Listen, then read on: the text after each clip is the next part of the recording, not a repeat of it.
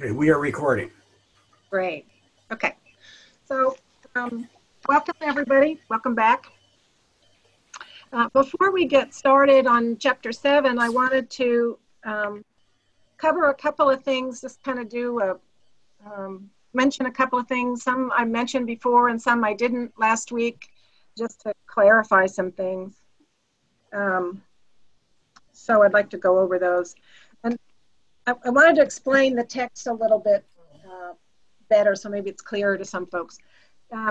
So when I said last week that Vimalakirti is a classic Mahayana text, I mentioned a lot of,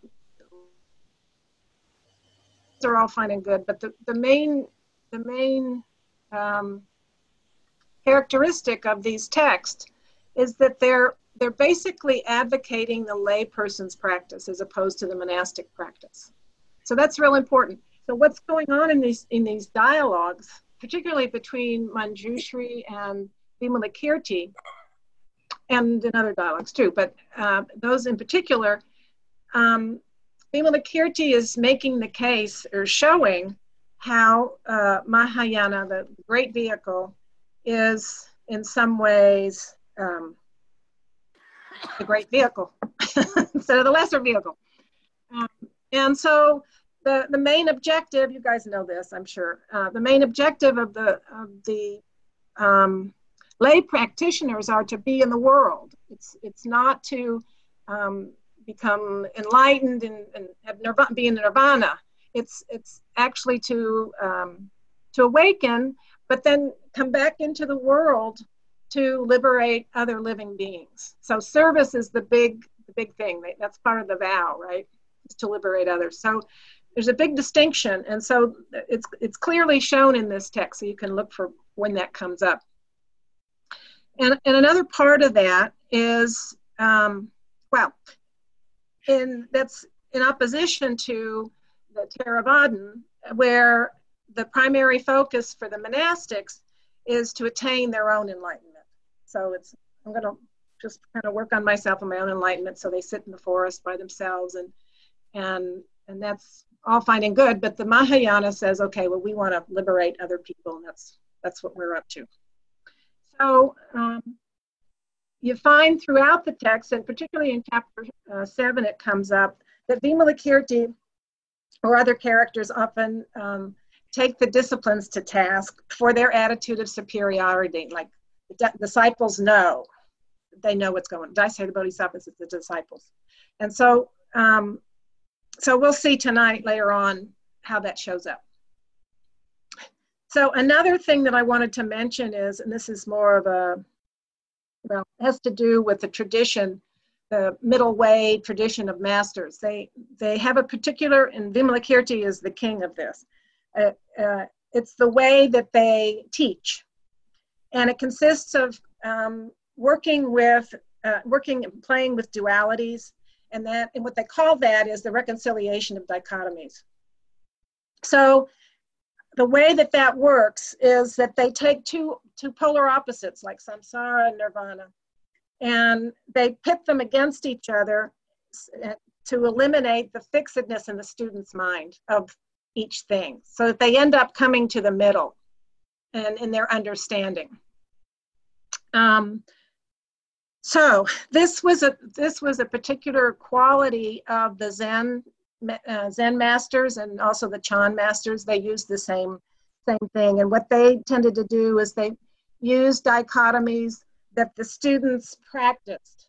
So it was in their life, and they were integrating these teachings into exactly what their practices were, so that they really learned to integrate the teachings. So very important. So one of the major dichotomies is, as I said, samsara, nirvana. Another one is the relative and the absolute. We mentioned that last time.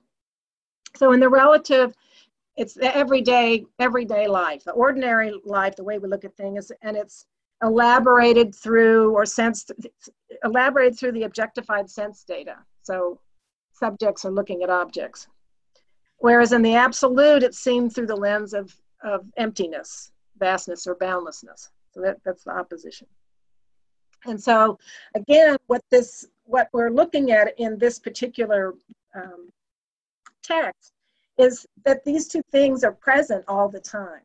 And so I want to make that clear that in our lives every day, we experience this. It's not just something we're reading about. I mean, we all experience ordinary every day. We drive a car and we have to concentrate and pay attention to what we're doing. And we know that there are things that we can crash into while we're driving our car if we're not really paying attention. And then there's this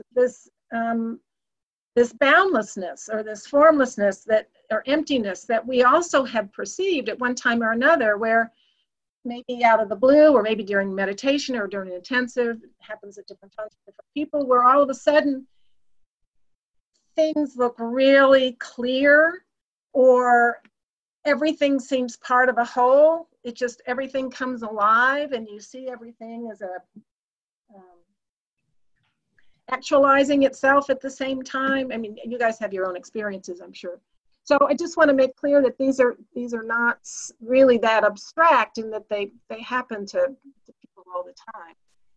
And the idea, I think, in what we learn from the teachings is that we can, the more we practice with this stuff, we can see the other part, or our real Buddha nature, or that Buddha nature is alive and well. It's there if we open up to it. So that's all I want to say about that for right now. So I also wanted to return to the two questions that came up last time. I was thinking about the question that Kim asked. I'm going to repeat this, Kim. You and I already talked about it, but he was asking about bondage and what that is. And it was in a section where bondage was being, again, this is kind of a dichotomy, bondage versus liberation. So liberation is considered the liberation of rebirth, where we keep being reborn again and again, birth and death, and with the same suffering. And so that's what bondage is. That's not liberation. Well, you could say that's liberation, but that's another way of looking at it. But anyway, that's bondage, is being reborn over and over and over and having suffering, right? And so liberation is being liberated from rebirth, being reborn over into suffering. It's being liberated from that. Is that clear? Did I confuse you completely? No, I think it makes sense. Okay, great. Okay, and then the Buddha Barbara, oh, she left. Anyway, she was reflecting on the fact that this text is written in another age and in another culture, another place in the world, and how that can be kind of difficult to relate to. And so that's true. It is a different culture and a different time. But I think the way that I tend to look at this is that we're talking about basically human beings and people who see things more clearly, really see to the depths of things. And human beings haven't changed over time. The scenery changes a lot and cultural things change, but I don't think that humans change. So I think this certainly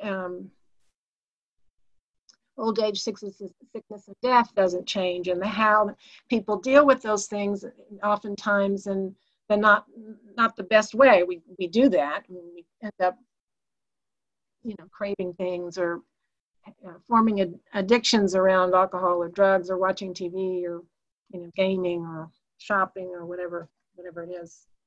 But and that there is another way, and that's what this whole thing is about. So that's all I have to say to that. Does anybody have any other questions that might have arisen? Would you just frame me up? Did everybody read through chapter 7? No. I was the only one. Well, you might have read some more. But I summed up 1 through 4. Okay. I just, said kind of summed it up. Basically, set up the situation. So, where did you get to read to? I just got through 1 through 4. So. Oh, okay. Well, we did chapter 5, and last time, and then skipping that, I'm just going to do 7 and 8. So we can't go through the whole thing. I kind of explained this last time. Yes, of course. It's real dense and it's a lot to cover. So I just chose those 3 chapters because I thought they were important. So Manjushri, I'm sorry, Vimalakirti, so I'm so sorry, y'all, I'm not super edified on this one. Is he like a catalytic sort of character where his role is to... His role, who he is he's a, he's a bodhisattva. He's this rich guy that lives in this town of Vaishali. And he's actually had served for Buddhas way back in time. Oh. So the way that Thurman describes him is he is a colleague, a teaching colleague of the Buddhas. So he can do a lot of stuff. He's got a lot of magic he can do, and he's really skillful. He's got his skillful means down, and he's very eloquent, and that's why all the... You're reluctant to see him. Yeah, they didn't want to talk to him because... He makes them feel... Yeah, really dumb. Yeah. So yeah. And so he sets up, as you already read, he wants to have people come and visit him, so he acts like he's sick because he wants to teach, because he's got great love for living beings. So anytime he can get people to show up, he's happy.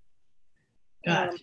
So that's the basic deal. So then Manjushri decides what's in chapter 5. Manjushri decides to go, and they have a dialogue, and they start talking about simultaneousness of emptiness and the relative and the absolute. That's where it starts, and then they have a discussion. So clearly I got to, like, the juicy part I haven't quite gotten there. Yeah, it really starts in 5. Oh. Yeah. Okay. So, but we'll go on to chapter 7, and it's called The Goddess, and it's on in the book, it's on page 56. You probably have it already.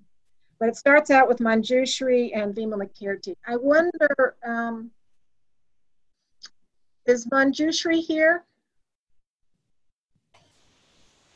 Who's Mount Manjushri? I can't remember. John was one of them. And John was one, and then somebody else was Vimalakirti. And I did not write it down. I don't know where Trouty went. Did Trouty leave us? Trouty's here. Oh, she's there. Oh, there you are. Trouty, I didn't see you. Okay, somebody's got a better memory than I do. Who was Manjushri and Vimalakirti? John was the Vimalakirti person, and this, I don't know how to pronounce her name. She's muted. Oh, Trouty? Edel Trout? One who I don't remember. Am I Manjushri? Kim, you are the goddess. Yeah.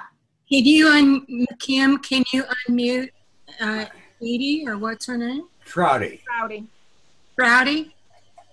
She's unmuted. Hello. Yeah. There she is.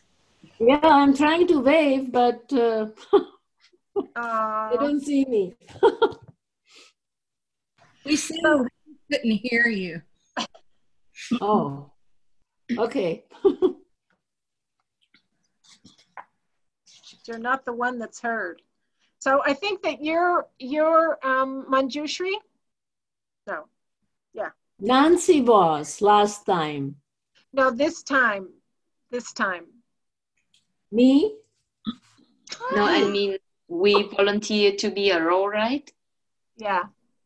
Yeah, so you were the goddess, and then I see. Yeah. Okay, well, would somebody like to volunteer to be Manjushri and Vimalakirti? Anybody. We've already got Kim and Nancy. Who's Kim? Who am You I? are Kim. You're with the goddess, so you're not up yet. Okay. I'll be somebody. If that's Okay, Manjushri here. Okay, there we go. Okay, so now we're looking for a Vimalakirti. I'll be that. Okay. All right, so we start with Manjushri on page 56 in the book and 61 on the PDF. Awesome. Do you just read the dialogue? Yeah, just read it. You don't have to say Vimalakirti says, just read it. Oh, but you don't read the paragraphs and stuff before? Yeah. Oh, okay. So is there a narrator then? Yeah, who's the narrator? So who is the narrator? Would somebody like to be a narrator? I'll be so shy. Do you want to be a narrator? No.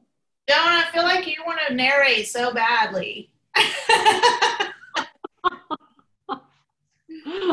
I don't see narrator in my book. I don't see narrator. I see Manjushri and Vimalakirti. So Yeah, that's what I think too. But it's the sort of the text in between, the frame. Yeah. Thereupon, Manjushri, the crown prince, addressed the Vimalakirti. Yeah. Okay. So, does anybody want to take that role? Joan does. I don't see it. I'm sorry, I don't see It's it. just The the word. first line. First line of chapter 7. First line of chapter 7. Thereupon Manjushri, the crown prince, that Yeah. one? Yes. Okay, addressed the Lichavi Vimalakirti. Okay. Manjushri. Good sir, how should a bodhisattva regard all living beings? Vimalakirti replied, Manjushri, a bodhisattva, should regard all living beings as a wise man regards the reflection of the moon in water, or as magicians regard men created by magic. When I volunteered, I didn't realize he was going to talk so much. Anyway, good for me. Okay. He should regard them as being like a face in a mirror, like the water of a mirage, like the sound of an echo, like a mass of clouds in the sky, like the previous moment of a ball of foam, like the appearance and disappearance of a bubble of water, like the core of a plantain tree, like a flash of lightning, like the fifth great element, like the seventh sense medium, like the appearance of matter in an immaterial realm, like a sprout from a rotten seed, like a tortoise hair coat, like the fun of games for one who wishes to die, like the egoistic views of a stream winner, like a third rebirth of a once returner, like the descent of a non-returner into a womb, like the existence of desire, hatred, and folly in a saint, like thoughts of avarice, immorality, wickedness, and hostility in a bodhisattva who has attained tolerance, like the instincts of passions in a tathagata,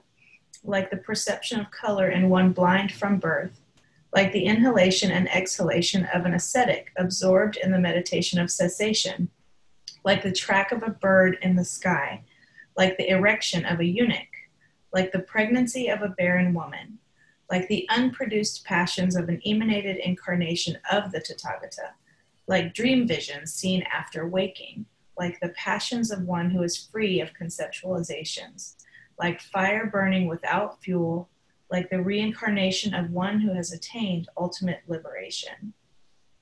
So that's those dichotomies you were talking about, like the seeming impossibilities or something? Well, these are, yeah. Well, these are impossibilities. Okay. You do the next line. Oh, thanks. Precisely thus. Not interesting. Oh, I wanted to say something. Sure.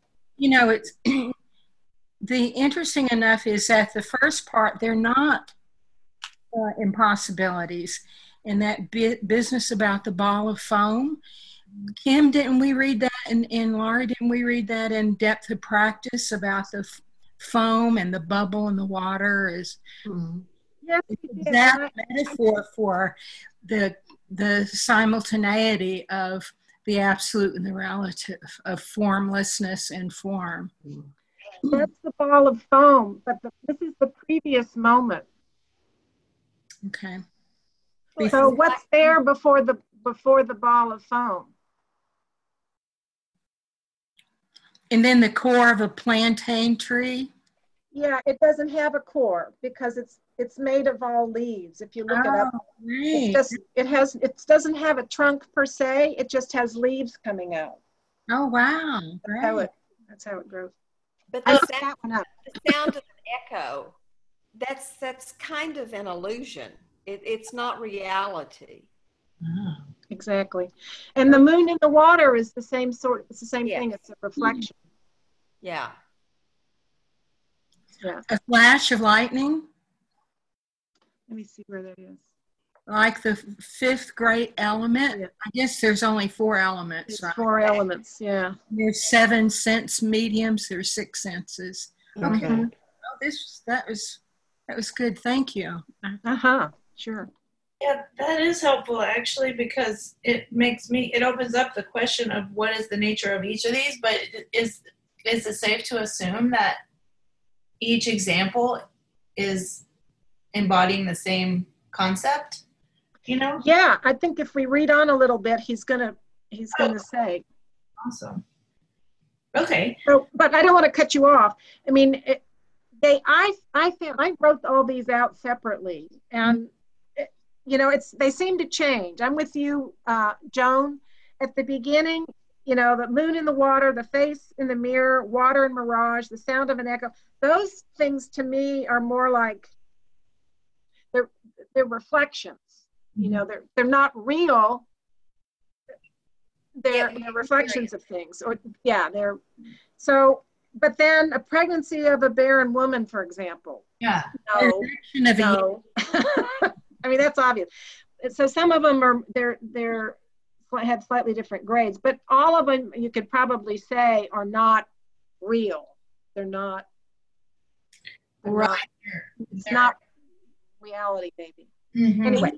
This really also speaks to his close relationship to the Buddha, Shakyamuni, because he used some of the same metaphors, extended versions of them. So this is really speaks to that they were really were colleagues. They were thinking the same stuff, Well, and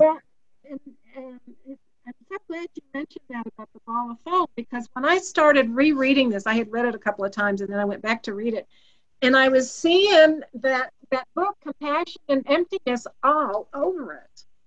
I mean, just like you say, that ball of foam. There's a lot of references that in that book that I find in here. So it's almost reassuring. It's like they're all coming off of each other. They're all from the same source. The book is called Compassion and Emptiness. Yeah, we read it. And, it's amazing. Practice. I missed a couple of chapters. There's another one here that just is really. These are really quite fascinating. Mm-hmm. Like the fun of games for one who wishes to die. Good one. Yeah, that one caught me too. It's so provocative. I don't know what that means, but it's fun. I don't know. It's just wonderful. But if you're wishing to die, you're wanting everything to end. You're not wanting gaiety. To play games, right. Probably. Joy and pleasure. Yeah. You're done. Yeah. Done with all that. Or even, like the track of a bird in the sky.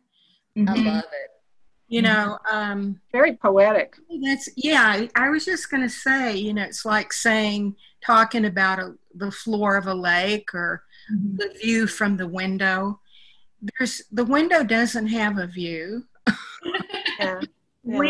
It's our concept of viewness that we're talking about, but a lake doesn't have a floor, necessarily. The sky, there's no sky really, it's boundlessness. Mm-hmm. But we put a kind of a lid over it and see it as a sky or something, Anyway, Yeah, I think it's an issue with partially with language too. You know, how do we talk about this stuff? Mhm. right. Trying to, Yeah, you know, and our own language, which is full of nouns and right. It's cool that you wrote them all down because I think that is an interesting exercise to do because some of them are really obvious, like form and formlessness, Right.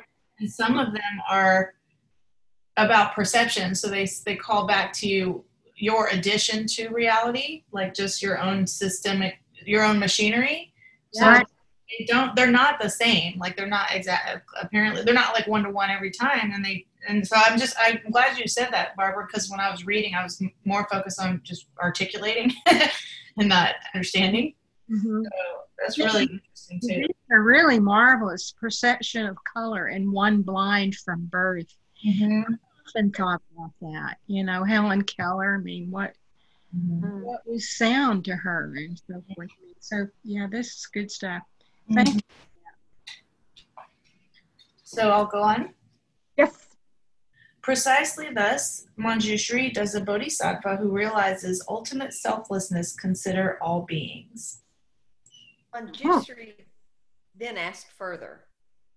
Noble sir, if a bodhisattva considers all living beings in such a way, how does he generate the great love toward them?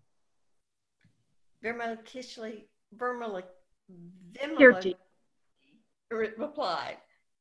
Manjushri, when a bodhisattva considers all living beings in this way, he thinks, just as I have realized the Dharma, so should I teach it to living beings.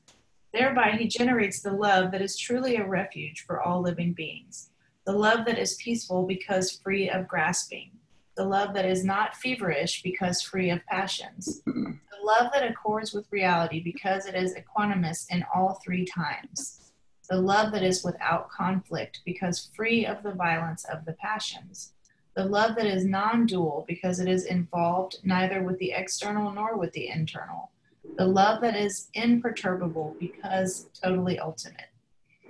I just love that section. Go ahead. Yeah, it's very moving, you know. Mm-hmm.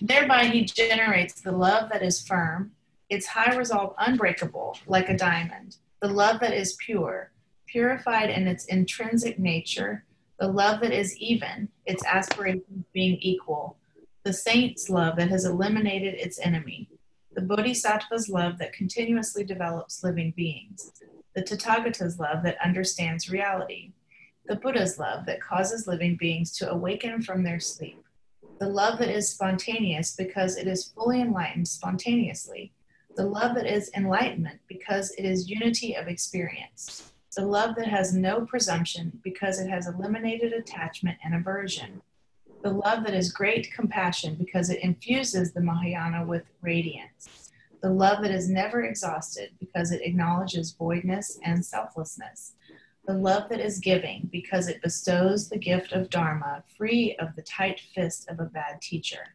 the love that is morality because it improves immoral living beings, the love that is tolerance because it protects both self and others, the love that is effort because it takes responsibility for all living beings, the love that is contemplation because it refrains from indulgence in tastes, the love that is wisdom because it causes attainment at the proper time, the love that is liberative technique because it shows the way everywhere, the love that is without formality because it is pure in motivation, the love that is without deviation because it acts from decisive motivation, the love that is high resolve because it is without passions, the love that is without deceit because it is not artificial, the love that is happiness because it introduces living beings to the happiness of the Buddha.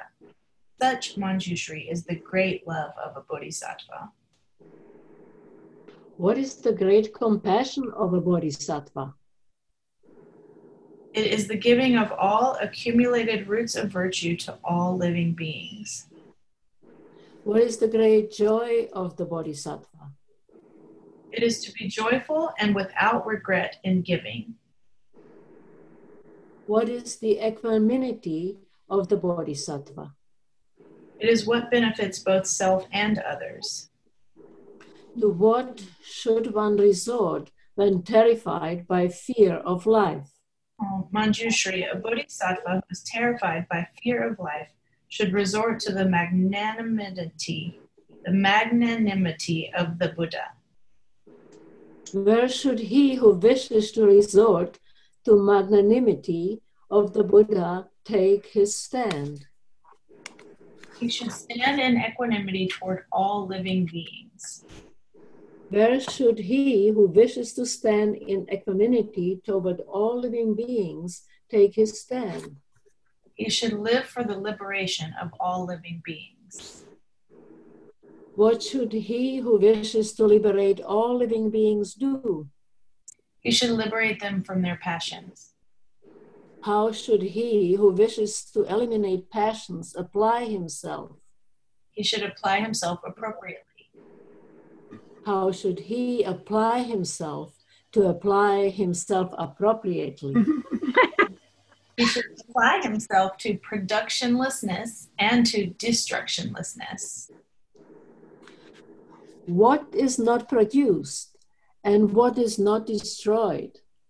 Evil is not evil, and good is not destroyed. What is the root of good and evil? Materiality is the root of good and evil. What is the root of materiality? Desire is the root of materiality. What is the root of desire and attachment? Unreal construction is the root of desire. What is the root of unreal construction? The false concept is its root.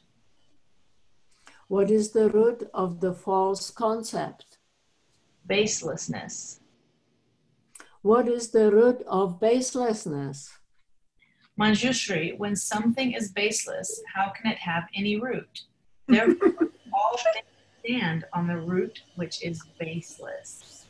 Okay, let's stop there for a second. Yeah, let's do. Let's talk about It was kind of a long section. So does anybody It is. anything to comment about that? Well, I noted the Brahma Viharas. Aha! Where did you see them?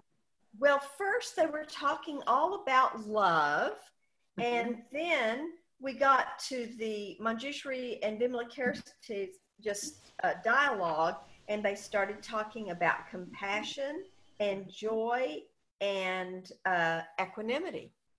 There we go.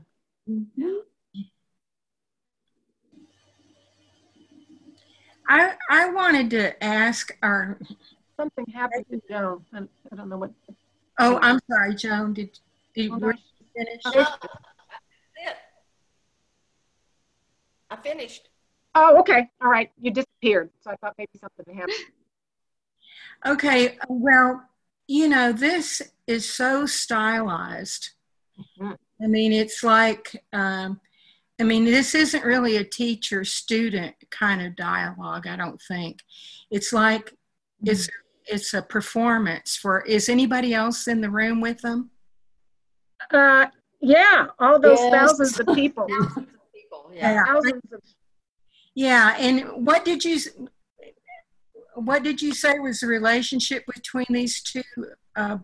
They were both extremely scholarly, right? They were both very much well-informed and great teachers in their own right, right? Absolutely. Mhm.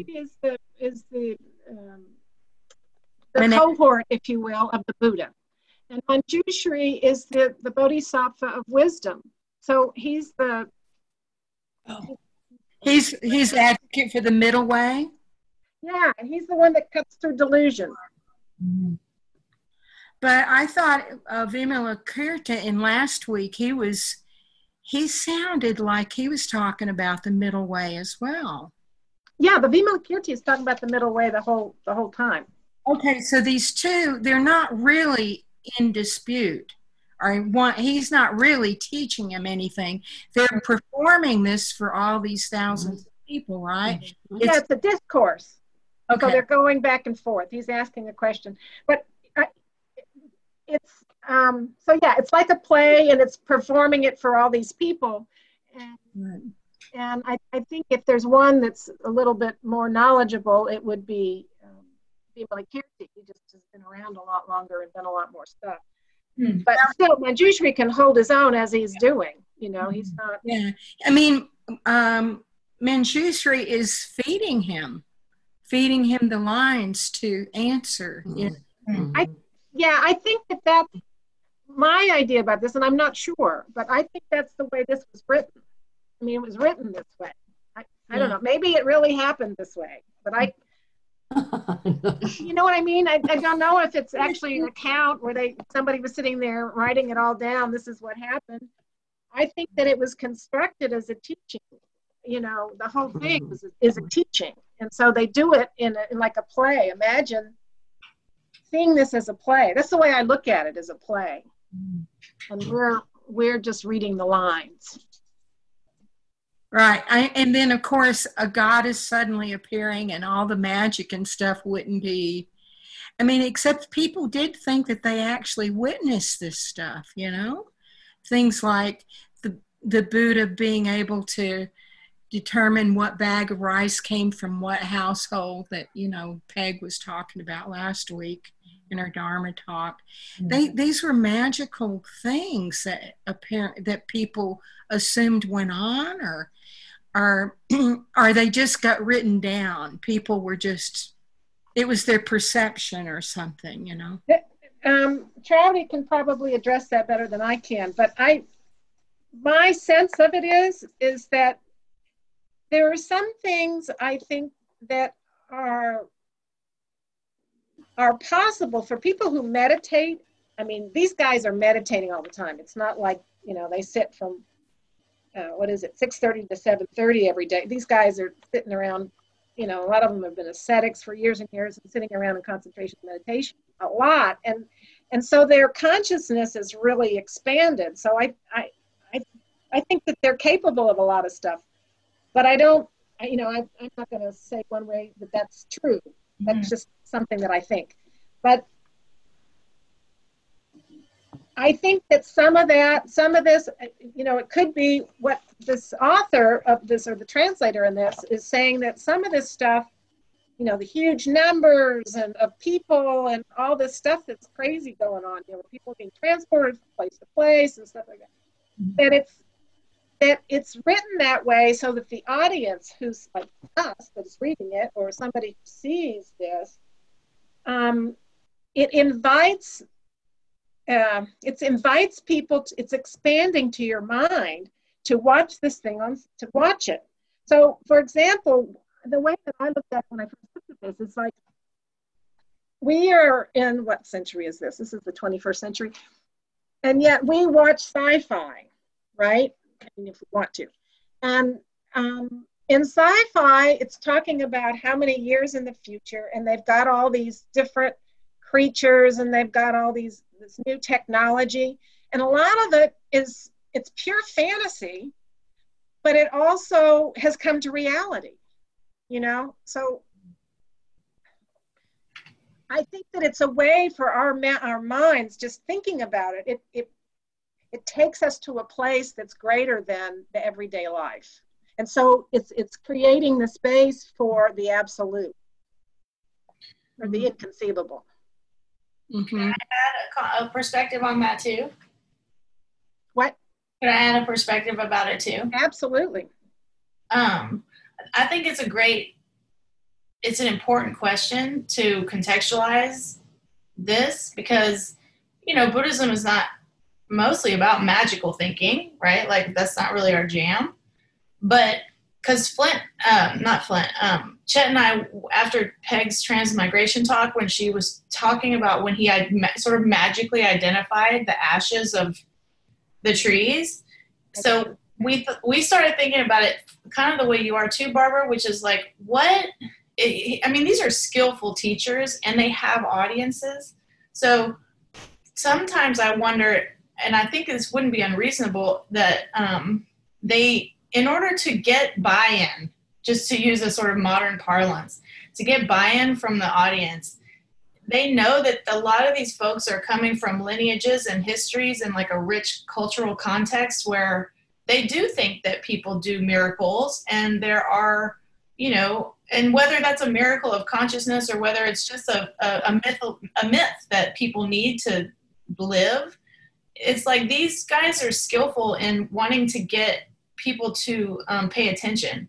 And so if they need to just do the magic trick to like get their attention, it seems like they would. And I don't think that that's like unethical. It's more like skillful means. How do we show them what we're talking about? Yeah. And it's like, if they need to, in order to believe something, or to like, in order to get them past the hump of like, okay, we need, this guy is like, the Buddha was clearly a powerful sort of Tathagata, you know? So in order to get them to internalize and start to metabolize his teachings, it feels like they were using some, like you might refer to it as trickery, and you could look at it cynically, like, oh, they were manipulative. But I also think that they were just trying to get people to take it seriously, and they were willing to meet them where they were in order to get them to focus and pay attention. Does that make sense? Mm-hmm. I mean, it's definitely a possibility, I suppose. But, you know, it's striking, too, that in this period of time, you have the birth of Buddhism as we know it, or start to know it. Mm-hmm. And there is Christianity and the accounts of Jesus performing miracles. And so, I mean, it's just, and the same way with Islam, you know, it is something, I guess, within the wisdom traditions. Mm-hmm. It's not just Buddhism that does this. Absolutely not. It must be, you know, things that aren't really verifiable, you know, even at the time. I mean, did they label the ashes, or, you know, what? Right. I immediately went to the rational thing, you know. Right, but that's okay to do. The point, I guess, or maybe it never happened and it just got added in later, or whoever wrote it down was simply mistaken or something, or not really did experience this as right. My suggestion is some expanded consciousness that defies laws of gravity and stuff, you know. Well, and you know, like you can have it when a teaching really drops in. You can experience that feeling of satiation. So it's like the loaves and the fishes. It's not necessarily that Jesus actually created hundreds and thousands of extra fish, but the teaching may have made people feel satiated, and that in a way is an expansion of food. Do you know what I mean? Yeah, you're seen as metaphorical, or an analogy or something for something that happened, or yeah. Mm-hmm. So they're all possible. Oh, and also in Catholicism, the whole thing of what's it called, where the bread and the wine are actually the body. I'm sorry. Intuition of the wine and the bread. Uh-huh. Yeah, of being actually being the body. And so, I mean, for people who aren't into that, it's like, what? You know, I mean, really. So, Trouty, can you shed any light on this question as far as the time period and the culture? How do they look at it as far as reality, or something that is just a tool, or? Well, I like the discussion. I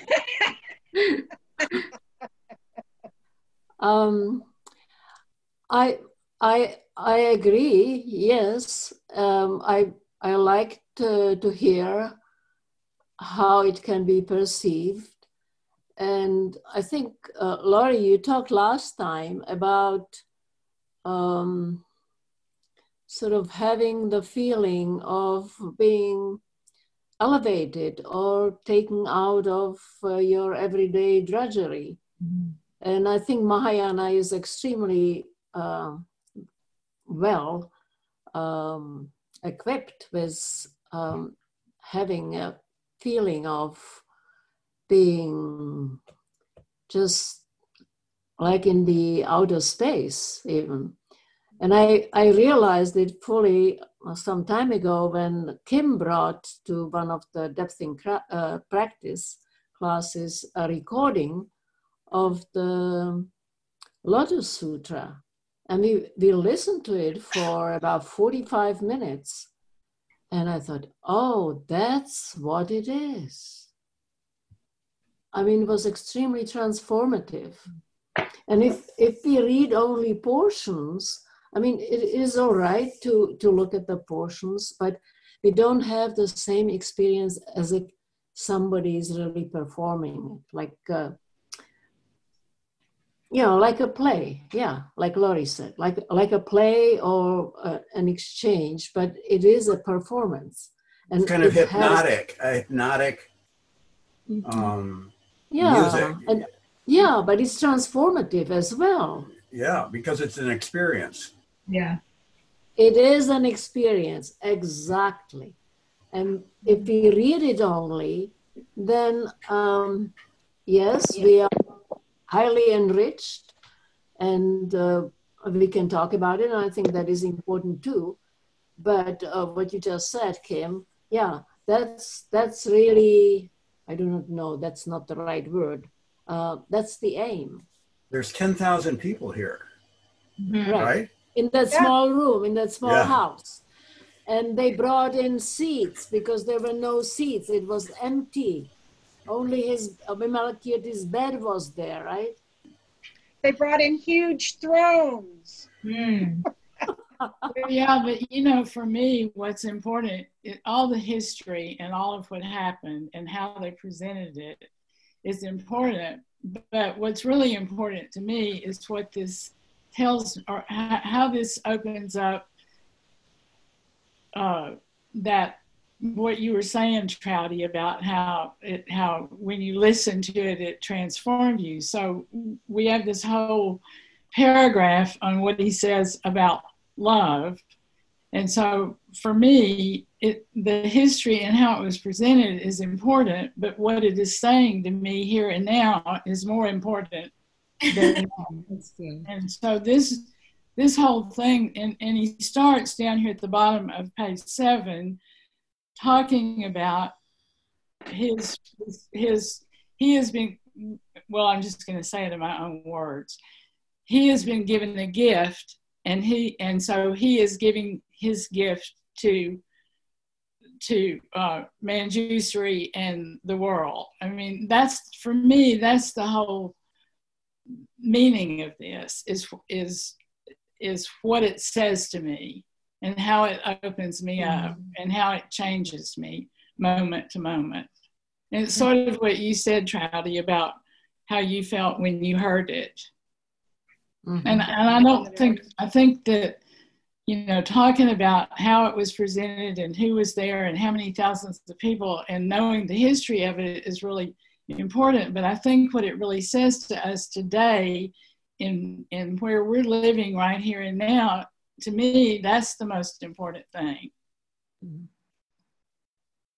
Well, that's kind of the idea of this whole thing, is how can we apply what's said in this thing here and now for the situations that we're experiencing at this moment? What can we take? I mean, just right here it says, the love that is effort because it takes responsibility for all living beings. Well, if there was ever a time right now that we need to think about everything we do as taking responsibility for all living beings, I mean, this text really speaks to what is happening in our lives right now. And that's what's important to me about it. I think it's important to realize that what's happening in our lives right now is not believable. I mean, talking about magic. Yeah. If we, 5 years ago, we had told each other about what was going to happen and these little guys who are going to devastate the earth and, all the people and this crazy man and all this stuff, that's pretty unbelievable. Yeah. So we need a lot of wise words, don't we?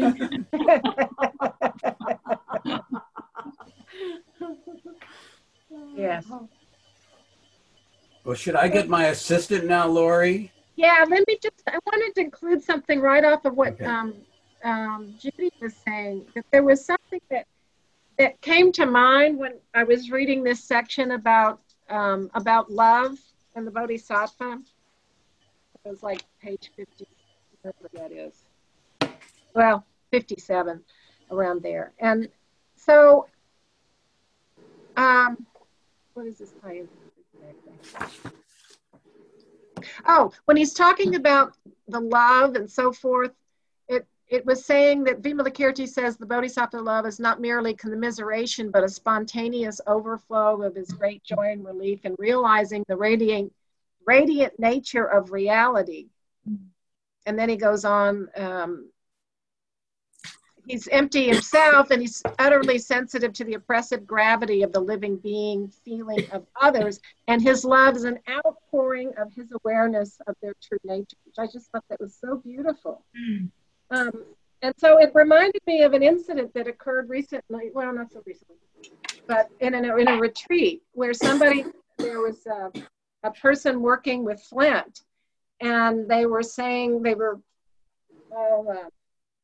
having a very difficult time, having a serious problem, and so she was wanting something from other people, but she wasn't stating it, so she was getting really frustrated because she wasn't receiving something from other people.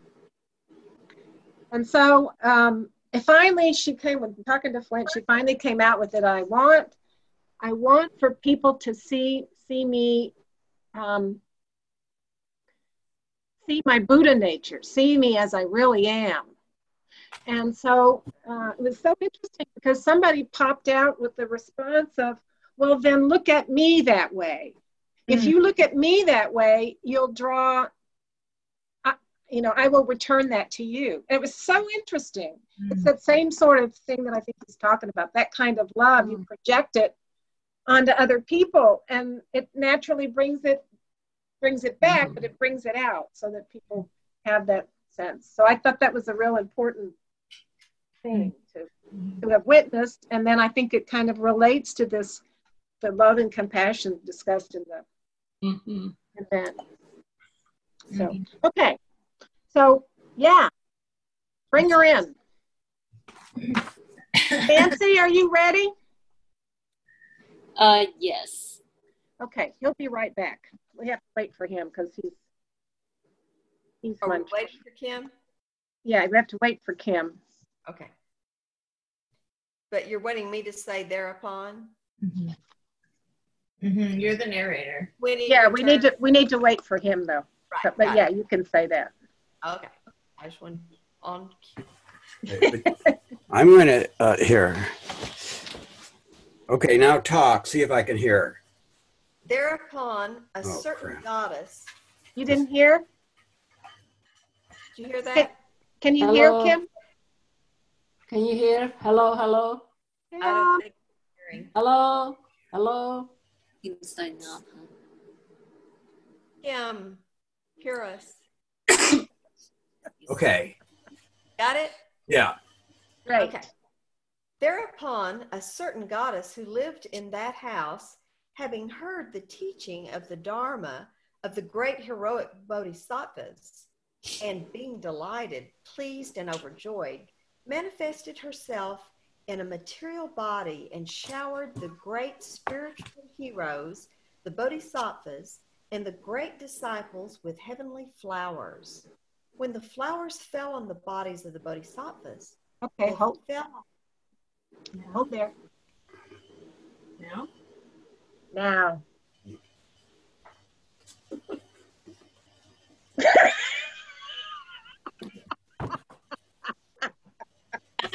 There's the goddess. Okay, it's falling off. It's falling off. I'm sticking. Thank you, Linda. There, it's stuck. Molasses on it or something. The goddess in a material body. Thank you. Okay. I'm going to leave them on my floor. The flowers fell on the bodies of the bodhisattvas. It's a mini art piece, interpretive art right there. But when they fell on the bodies of the great disciples, they stuck to them and did not fall. The great disciples shook the flowers and even tried to use their magical powers, but still the flowers would not shake off. Then the goddess said to the venerable Sariputra, Reverend Sariputra, why do you shake these flowers? Sariputra replied. Do we have to stop? Shariputra. Is that me? Yes, that's you. Oh, goddess, these flowers are not proper for religious persons, and so we are trying to shake them off. The goddess said. Do not say that, Reverend Sariputra. Why? These flowers are proper indeed. Why? Such flowers have neither constructural thought nor discrimination, but the elder Sariputra has both constructural thought and discrimination. Reverend Sariputra, impropriety for one who has renounced the world for the discipline of the rightly taught Dharma consists of constructual thought and discrimination, yet the elders are full of such thoughts. One who is without such thoughts is always proper. Reverend Sariputra, see how these flowers do not stick to the bodies of these great spiritual heroes, the Bodhisattvas. This is because they have eliminated constructural thoughts and discriminations. For example, evil spirits have power over fearful men but cannot disturb the fearless.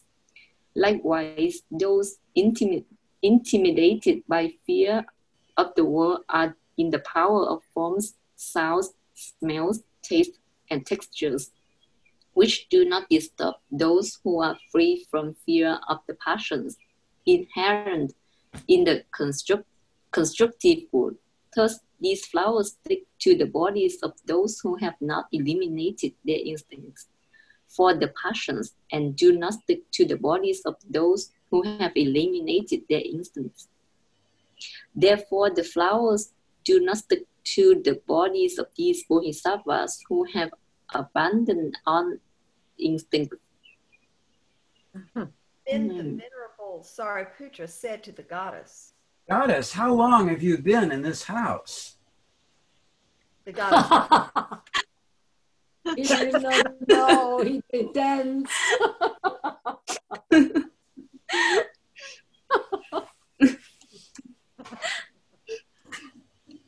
I have been here as long as the elder has been in liberation. Sariputra said. Then, have you been in this house for quite some time? The goddess said. Has the elder been in liberation for quite some time? At that, the elder Sariputra fell silent. The goddess continued. Elder, you are foremost of the wise. Why do you not speak? Now when it is your turn, you do not answer the question. Since liberation is inexpressible, goddess, I do not know what to say. Oh, sorry, my page. On the syllables pronounced by the elder have the nature of liberation. Why? Liberation is neither internal nor external, nor can it be apprehended apart from them. Likewise, syllables are neither internal nor external, nor can they be appreciated anywhere else. Therefore, Reverend Sariputra, do not point to liberation by abandoning speech. Why? The holy liberation is the equality of all things. Goddess, is not liberation the freedom from desire, hatred, and folly? Liberation is freedom from desire, hatred, and folly. That is the teaching of the excessively proud. But those free of pride are taught that the very nature of desire, hatred, and folly is itself liberation. Excellent, excellent goddess. Pray, what have you attained? What have you realized that you have such eloquence? I have attained nothing. Reverend Sariputra, I have no realization. Therefore, I have such eloquence. Whoever thinks I have attained, I have realized, is overly proud in the discipline of the well-taught Dharma. Goddess, do you belong to the disciplined vehicle, to the solitary vehicle, or to the great vehicle? I belong to the disciple vehicle when I teach it to those who need it. I belong to the solitary vehicle when I teach the 12 links of dependent origination to those who need them. And since I never abandon the great compassion, I belong to the great vehicle as on me that teaching to attain ultimate liberation. Nevertheless, Reverend Sariputra, just as one cannot smell the castor plant in a magnolia wood, but only the magnolia flowers, so Reverend Sariputra, living in this house, which is redolent to the perfume of the virtues of the Buddha qualities, one does not smell the perfume of the disciples and the solitary sages.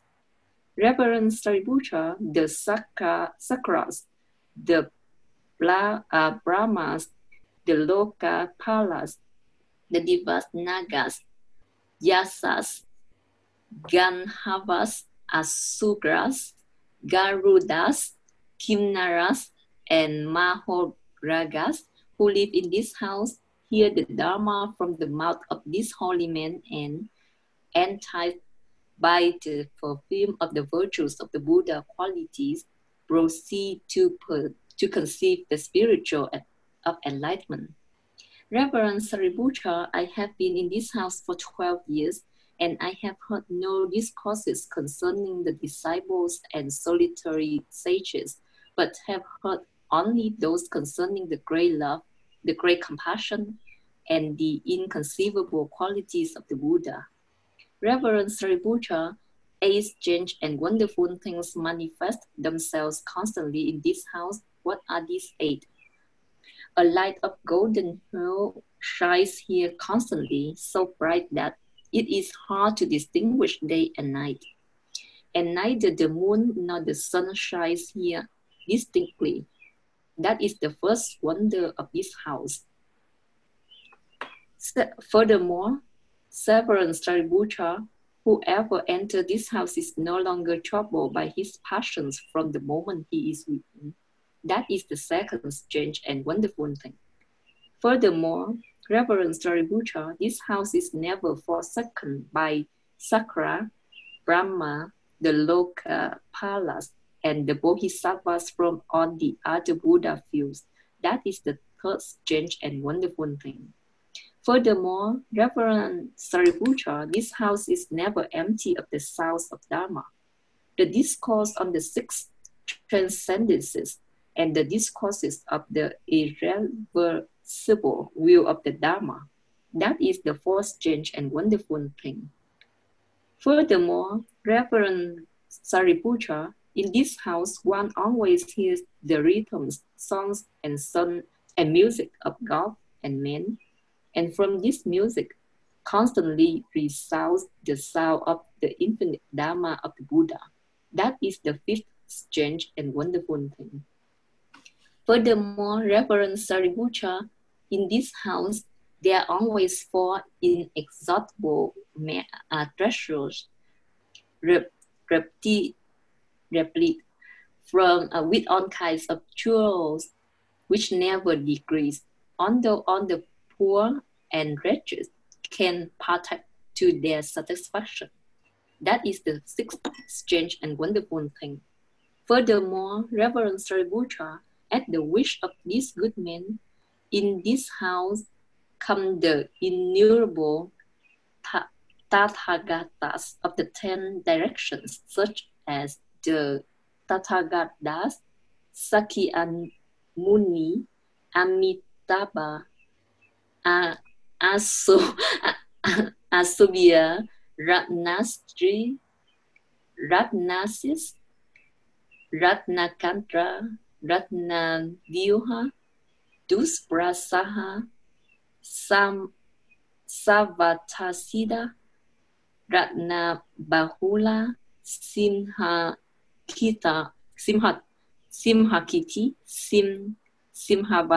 Simhavara, and so forth.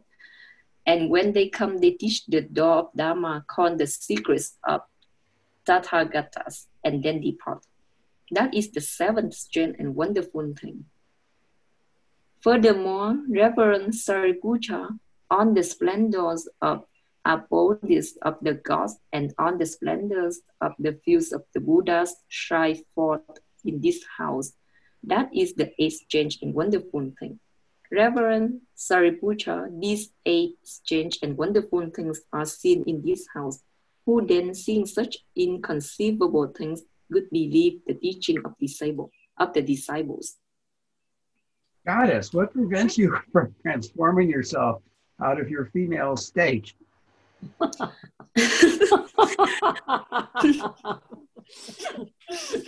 Although I have sought my female state for these 12 years, I have not yet found it. Reverend Sariputra, if a magician were to incarnate a woman by magic, would you ask her, what prevents you from transforming yourself out of your female state? No, such a woman would not really exist. So what would there be to transform? Just so, Reverend Sariputra, all things do not really exist. Now could you think, what prevents one whose nature is that of a magical incarnation from transforming herself out of her female state? Let me go ahead. Thereupon, the goddess employed her magical power to cause the elder Sariputra to appear in her form and to cause herself to appear in his form. Then the goddess transformed into Sariputra, said to Sariputra, transformed into a goddess. Reverend Sariputra, what prevents you from transforming yourself out of your female state? Sariputra, transformed into the goddess, replied.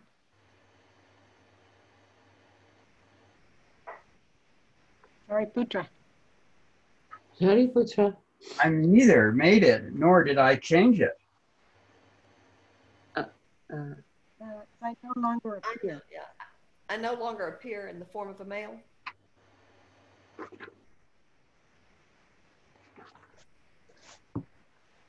I'm sorry, I was trying to fix my sound. Oh, here, okay. I no longer appear in the form of a male. My body is changed into the body of a woman. I do not know what to transform. Goddess continued. If the elder could again change out of the female state, then all women could also change out of their female states. All women appear in the form of woman in just the same way as the elder appears in the form of a woman. While they are not women in reality, they appear in the form of woman. With this in mind, the Buddha said, in all things, there is neither male or female. Then the goddess released her magical power, and each returned to his ordinary form. She then said to him, Reverend Sariputra, what have you done with your female form? I neither made it, nor did I change it. Just so, all things are neither made nor changed, and that they are not made and not changed. That is the teaching of the Buddha. Goddess, where will you be born when you transmigrate after death? I will be born where all the magical incarnations of the Tathagata are born. But the emanated incarnations of the Tathagata do not transmigrate, nor are they born. All things and living beings are just the same. They do not transmigrate, nor are they born. Goddess, how soon will you obtain the perfect enlightenment of Buddhahood?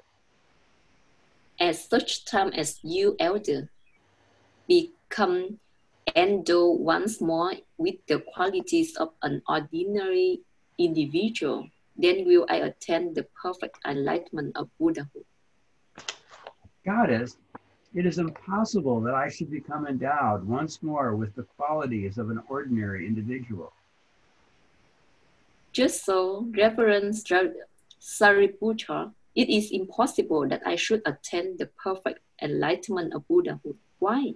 Because a perfect enlightenment stands upon the impossible. Because it is impossible, no one attains the perfect enlightenment of Buddhahood. But the Tathagata has declared, the Tathagatas, who are as numerous as the sands of the Ganges, have attained perfect Buddhahood, are attaining perfect Buddhahood, and will go on attaining perfect Buddhahood. Reverend Sariputra, the expression, the Buddhas of the past, present, and future, is a conventional expression made up of a certain number of syllables. The Buddha are neither past, nor present, nor future. Their enlightenment transcends the three terms. But tell me, elder, have you attained Sattva? It is attained because there is no attainment. Just so, there's perfect enlightenment because there is no attainment of perfect enlightenment. Nice. Nice. Then Lichavi Vimalakirti said to the Venerable Elder Shariputra,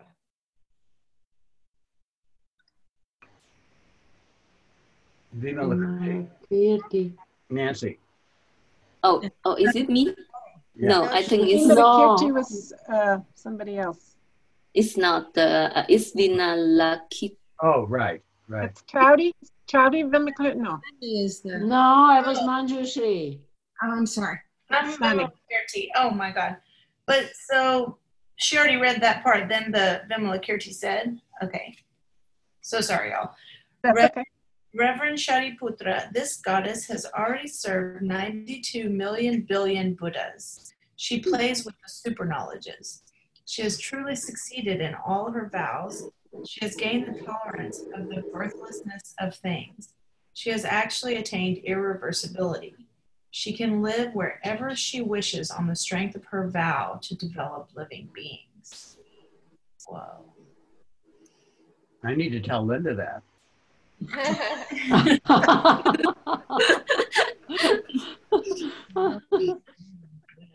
That's a lot of Buddhas. Yeah. So, I have this book. It's a commentary. It's actually Vimalakirti in general, I guess, but we used it for the Martin's version. And I want to read what she has to say about, he was talking about, the goddess was talking about the 8 strange things. Yes. Uh-huh. And so Sutherland was saying that the eight strange things that happen in Vimalakirti's room means the room we enter when we've begun to give birth to ourselves as a bodhisattva. So she goes on to say that the goddess is pointing to, for example,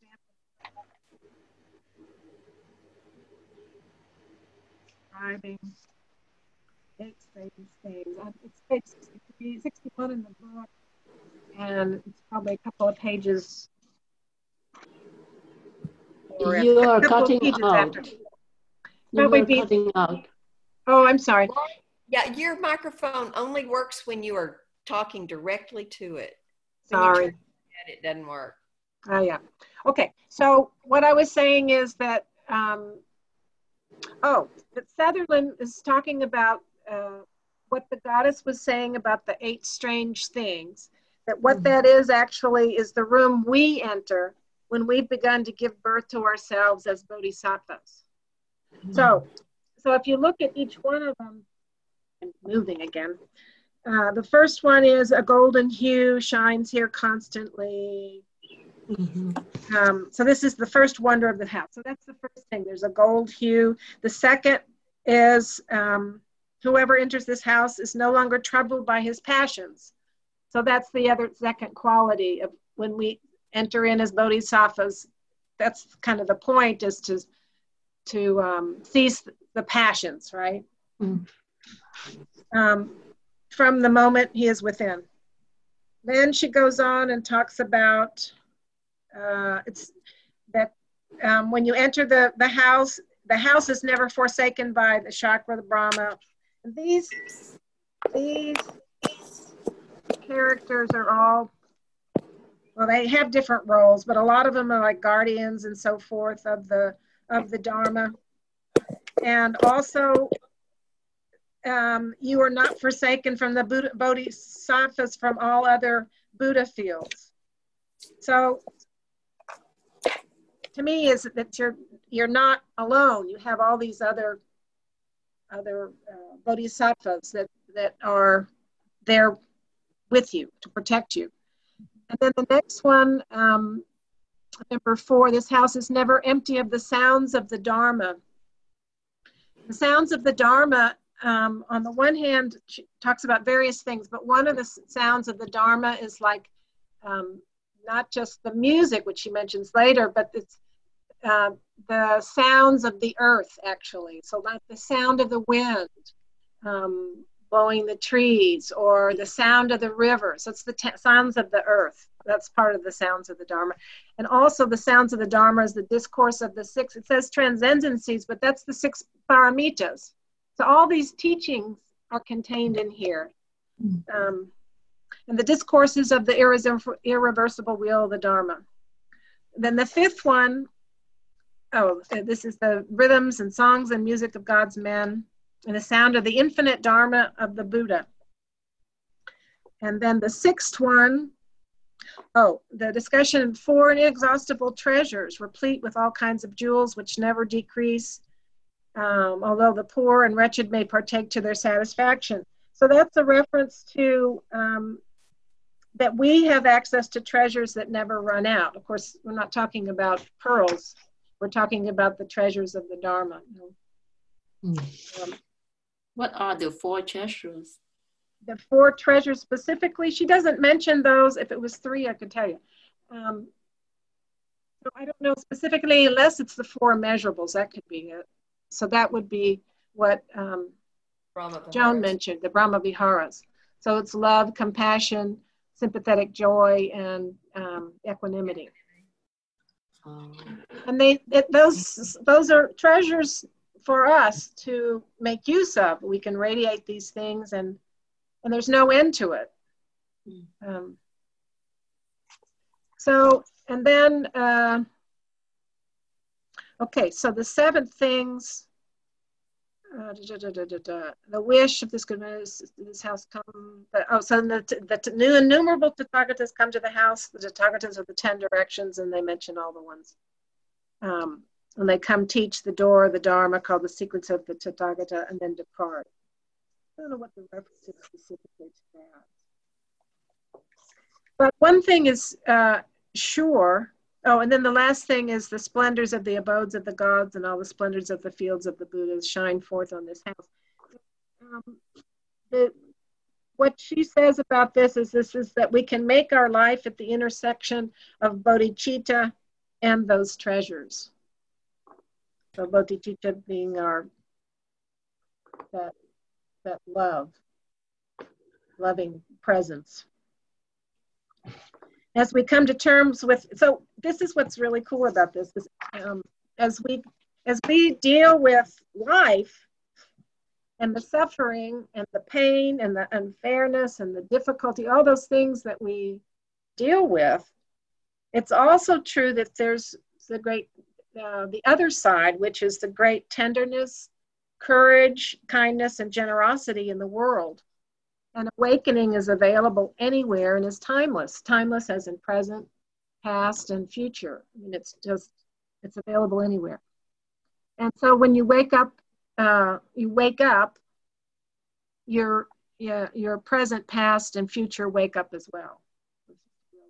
Interpretation of that, which I thought was really lovely. So, and an example of one of these things, how are we doing? Oh, we got 1 minute.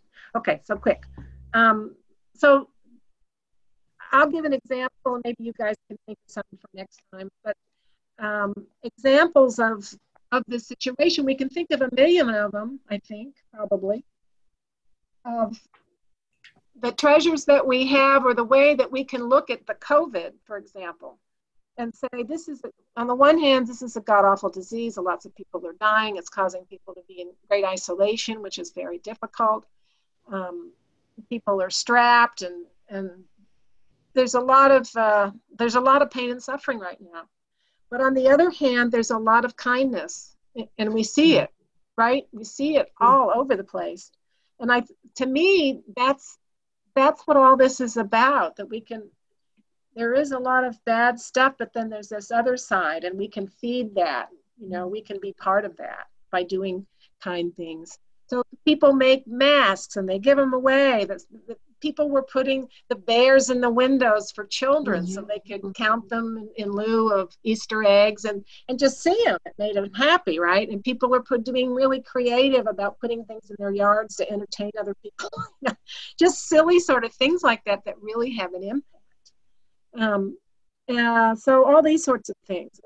And there's and another thing I thought of today was, people that that have small businesses. You can ask them, well, why don't I'll buy vouchers from you in lieu of having a particular job done in my house.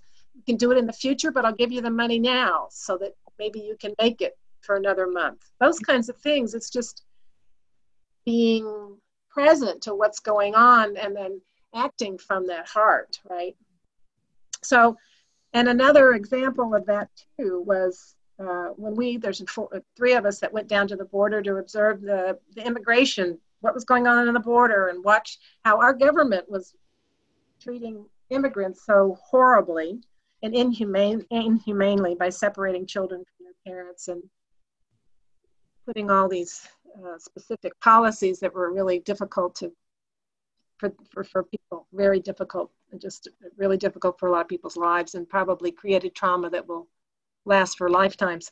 But at any rate, that at the same time, the people living in those communities along the border in the United States, and Matamoros and Brownsville, the communities themselves were saying, this is my town, and this stuff is going on in my town at the border, and I'm going to do something else. I'm going to show these people kindness. I can give food. I can give them shelter. I can do 10 millions of things, give clothing.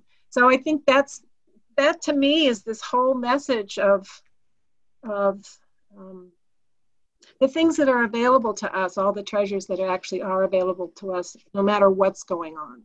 And it's important to hold that close, particularly these days, because it's difficult, really difficult for so many people in many different ways. So I'll get off my soapbox. Well, it's a nice loop back to what Judy was refocusing us on, which was the piece around what that kind of sort of unconditional, dispassionate, unclinging love can be like, and the place from which you take action, Mm-hmm. So, Exactly. yeah. Mm-hmm. Okay, so I guess we're done. It's overtime. And so, unless there's any other questions or comments, feel free to bring questions next time if there's any. Carry over. We'll be going to chapter 8 next time.